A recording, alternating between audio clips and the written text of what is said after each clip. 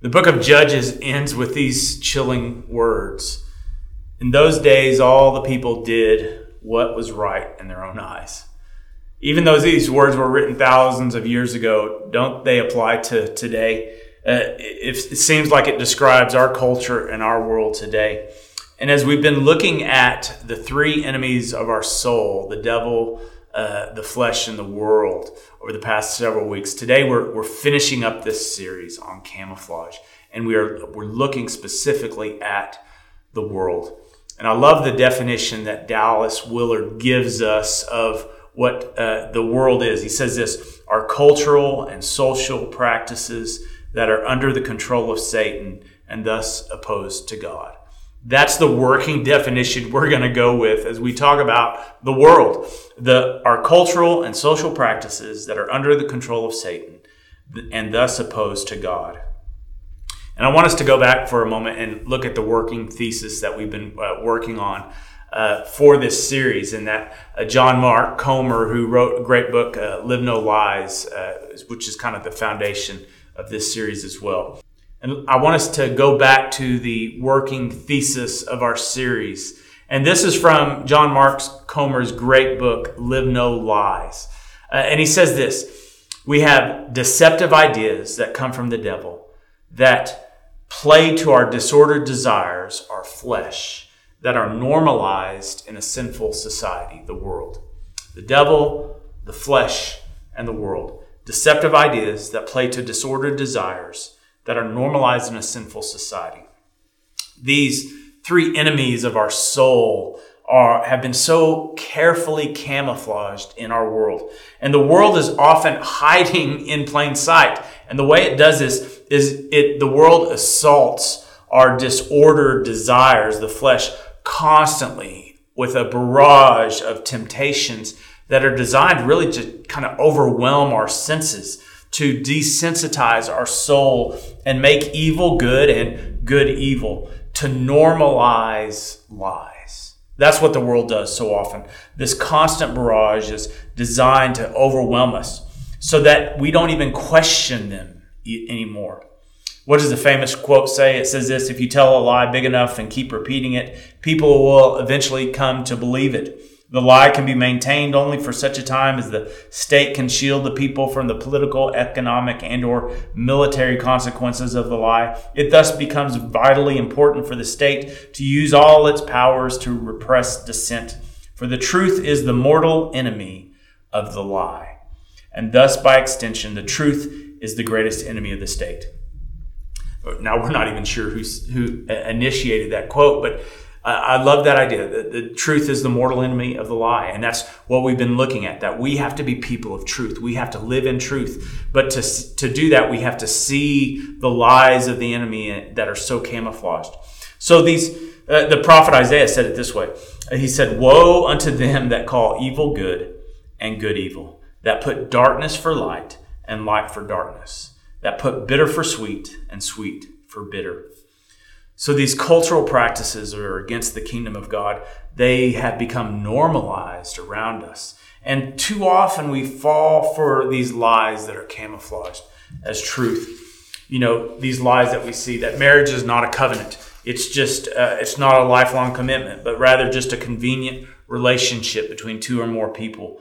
That lust is love, that porn is empowerment of women, that you have to find your own truth, that if you work hard enough, you're guaranteed to succeed, that Marxism is good and just, that abortion isn't killing, that you can be whatever you want to be, that injustice against workers in foreign lands is okay as long as we get cheap goods. Just don't talk about it. But here's my favorite lie that's currently going on in the world, that the world is pushing. And it's couched as a harmless emoji. And no matter what the world will tell you, a man cannot become pregnant. It's just not possible. Even though we see these emojis of emotions and different people, a man cannot become pregnant. And it's hard to walk through this world without constantly being influenced by lies. And I don't know about you, but sometimes it seems like we're going crazy. We definitely know that the world is broken, that it is in need of help, that things shouldn't be the way they are. But how do we live in this world? That's the question we're asking. How do we live in truth amidst a sinful society and not let the world overwhelm us? So I'll turn to the Bible, like so many of you, for answers, for guidance, for comfort, for direction with this. And this passage in John, which I love, it comes from the lips of Jesus himself. And although he's warning us, it also brings me some comfort. This is John 15, verse 18 through 20. If the world hates you, be aware that it hated me before it hated you. If you belong to the world would love you as its own. Because you do not belong to the world, but I have chosen you out of the world. Therefore the world hates you. Remember the word that I said to you. Servants are not greater than their master. If they persecuted me, they will persecute you. If they kept my word, they will keep yours also. These words from Jesus reminds us that the world is opposed to the kingdom of God, that there is a battle going on between the world and the kingdom of God. But I want to turn back to our scripture, also from John, but this time in the letter we title 1 John, verse 15. Do not love the world or the things in the world. The love of the Father is not in those who love the world. For all that is in the world, the desire of the flesh, the desire of the eyes, and the pride of riches, comes not from the Father, but from the world. And the world and its desire are passing away. But those who do the will of God live forever. In this scripture, we see the way the world tempts us. The desire or lust of the flesh, the desire of the eyes, the pride of life, or the pride of riches. These come from the world. These are the same temptations that Jesus faced in the desert as well. The language looks a little different, but the ideas are the same.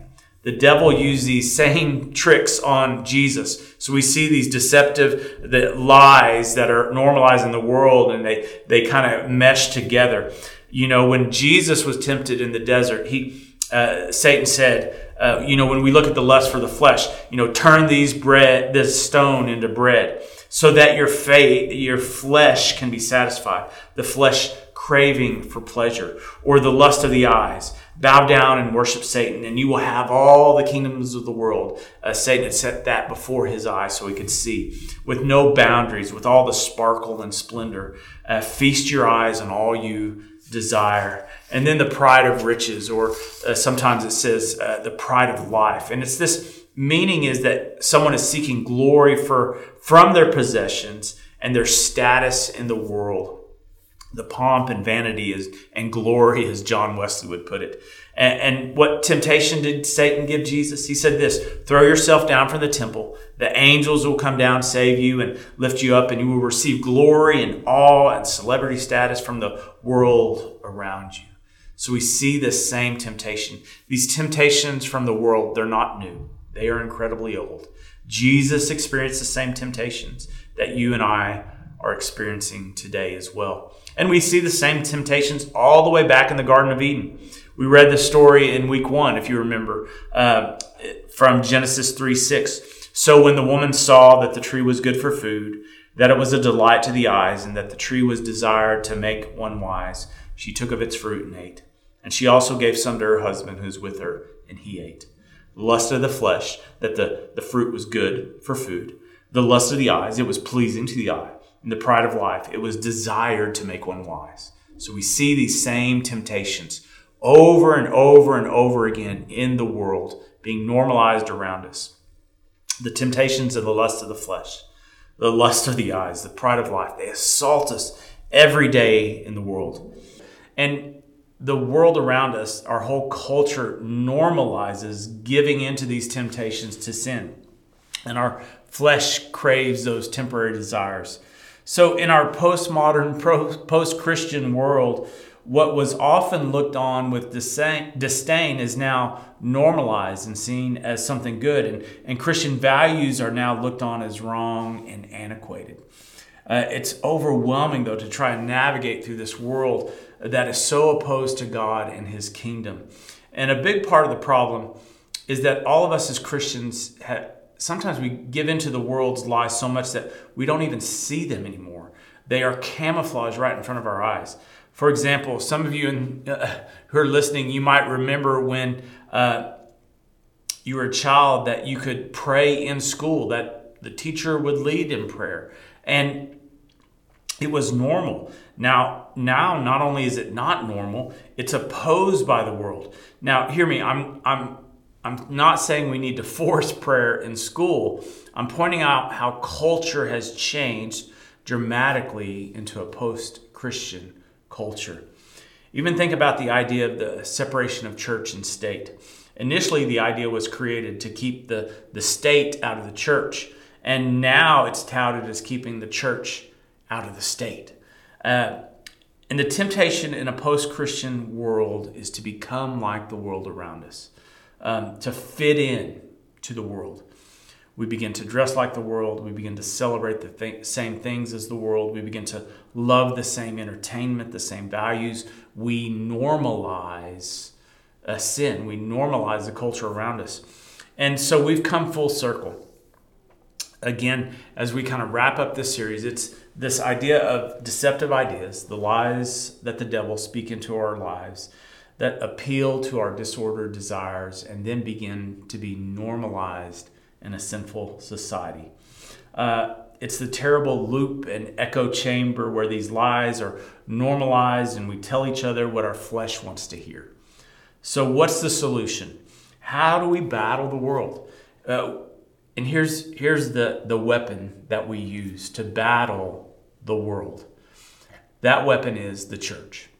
The church is the best and the only hope for the world. The church is the place we're called to gather together as disciples of Jesus so that we can discern the truth of Jesus over the lies of the devil. It's where we help each other override our flesh with the power of the Holy Spirit. It's where we should be forming deep relationships with each other that help us to really be a counterculture to the world. It's in this that we are able to get out of the loop of these enemies of the soul. This is how we fight. We are a counterculture. We are a remnant. We are called to be almost a rebellion against the world and the culture to help as we usher in the kingdom of God. But there's an important distinction that I've said before that I need to make us all aware of. We are fighting against the world. And again, let's look back at the definition of the world. Are cultural and social practices that are under the control of Satan and thus opposed to God. We're fighting against culture, against social practices that are under control of Satan. But we are called to love the people in the world, the people that might even be pushing these things, these people that are controlled by society, that are in bondage to sin and lies. We don't preach against people. We are preaching against culture. The church is called to be a city on a hill, right? To be light that shines bright, that gives hope to a people in the world that's broken, so that we can shine out the kingdom of God, to again show people how to live free people. We are the church, the called out ones, which is really the meaning of the word church. We are called out of the world to be light and life, to be a community of grace and hope. We are called, each of us, all of us, not just pastors, but you watching it as well. If you call yourself a disciple of Jesus, you've been called by Jesus. And because we are countercultural, because we are a city on a hill, because we are called, we will not and we shouldn't look like the rest of the world. We are the weird, the ones that don't fit in, the outcasts, the one that the world rolls their eyes at and even persecutes. That can be normal. We are the church, and to fight these enemies of our soul, the church has to be more than just a place to come on Sunday morning. It's just that. It is a place to come. That is important. We have to gather together, but it's more than that. With the barrage of lies we receive every week, church should be our respite, our place, our anchor to recenter our life, to refocus our lives, to refocus on Jesus.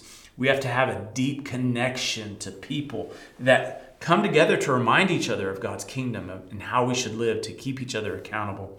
We fight against that which is evil, but we also fight for the good. We fight for truth. We're the ones who are celebrating and seeking truth. We are for people thriving in the world, thriving in truth. We are seeking love, joy, peace, patience, kindness, goodness, gentleness, faithfulness, and self-control. That's what we're fighting for. So I want to end this today with the words of Jesus himself, who gives us these instructions from the Gospel of John, chapter 17. He says this is verse 14. I've given them your word, and the world has hated them because they do not belong to the world, just as I do not belong to the world. I'm not asking you to take them out of the world, but I ask you to protect them from the evil one. They do not belong to the world, just as I do not belong to the world. Sanctify them in the truth. That's what we're trying to do, being sanctified. Sanctify them in the truth. Your word is truth. As you have sent me into the world, so I have sent them into the world. And for their sakes, I sanctify myself, so that they may also be sanctified in the truth. Again, we are that city on a hill. We are to live countercultural, to live for Jesus, to show the world light. Now, as we finish this series, I want to remind you again, if we want to live in the truth of Jesus, we must sanctify, seek after holiness, live for Jesus. And that takes fighting against the enemies of our soul, fighting against the lies of Satan, fighting against the desires of our flesh, fighting against a sinful society that normalizes sin. And we need those spiritual disciplines to guide us. We've been talking about that throughout this series. These must become our normal, our practices every week. We must read and memorize Scripture to combat the lies of the enemy. We must take time for quiet prayer to reflect on the truth of those Scriptures and to not allow the enemy's lies to penetrate our souls. We must realize that the devil's lies are not random, but appeal to our disordered desires, our flesh, and that the Spirit will give us power to overcome. We have to practice the spiritual disciplines, especially fasting and confession, like we talked about last week. If you missed that sermon, go back and look at it again. And in this post-Christian world, we must gather together as the church to be a counterculture movement that is more than just battling evil, but seeking after truth and sharing the truth of Jesus to a lost world. So if you're watching and you're not part of a smaller group within the church, I would encourage you to do so. Reach out to me and I can help get you connected as well. But let's close with a word of prayer. Again, Lord, we thank you that you are with us. We thank you that your truth is bigger than any lie, that you have overcome the world, and that you give us power to overcome the world through your church. Lord, we pray your protection on your church. We pray that you would guide us as a church to be light and life for the world. We thank you for Jesus. We thank you for your love. And we pray in Jesus' holy name. Amen. God bless y'all this week.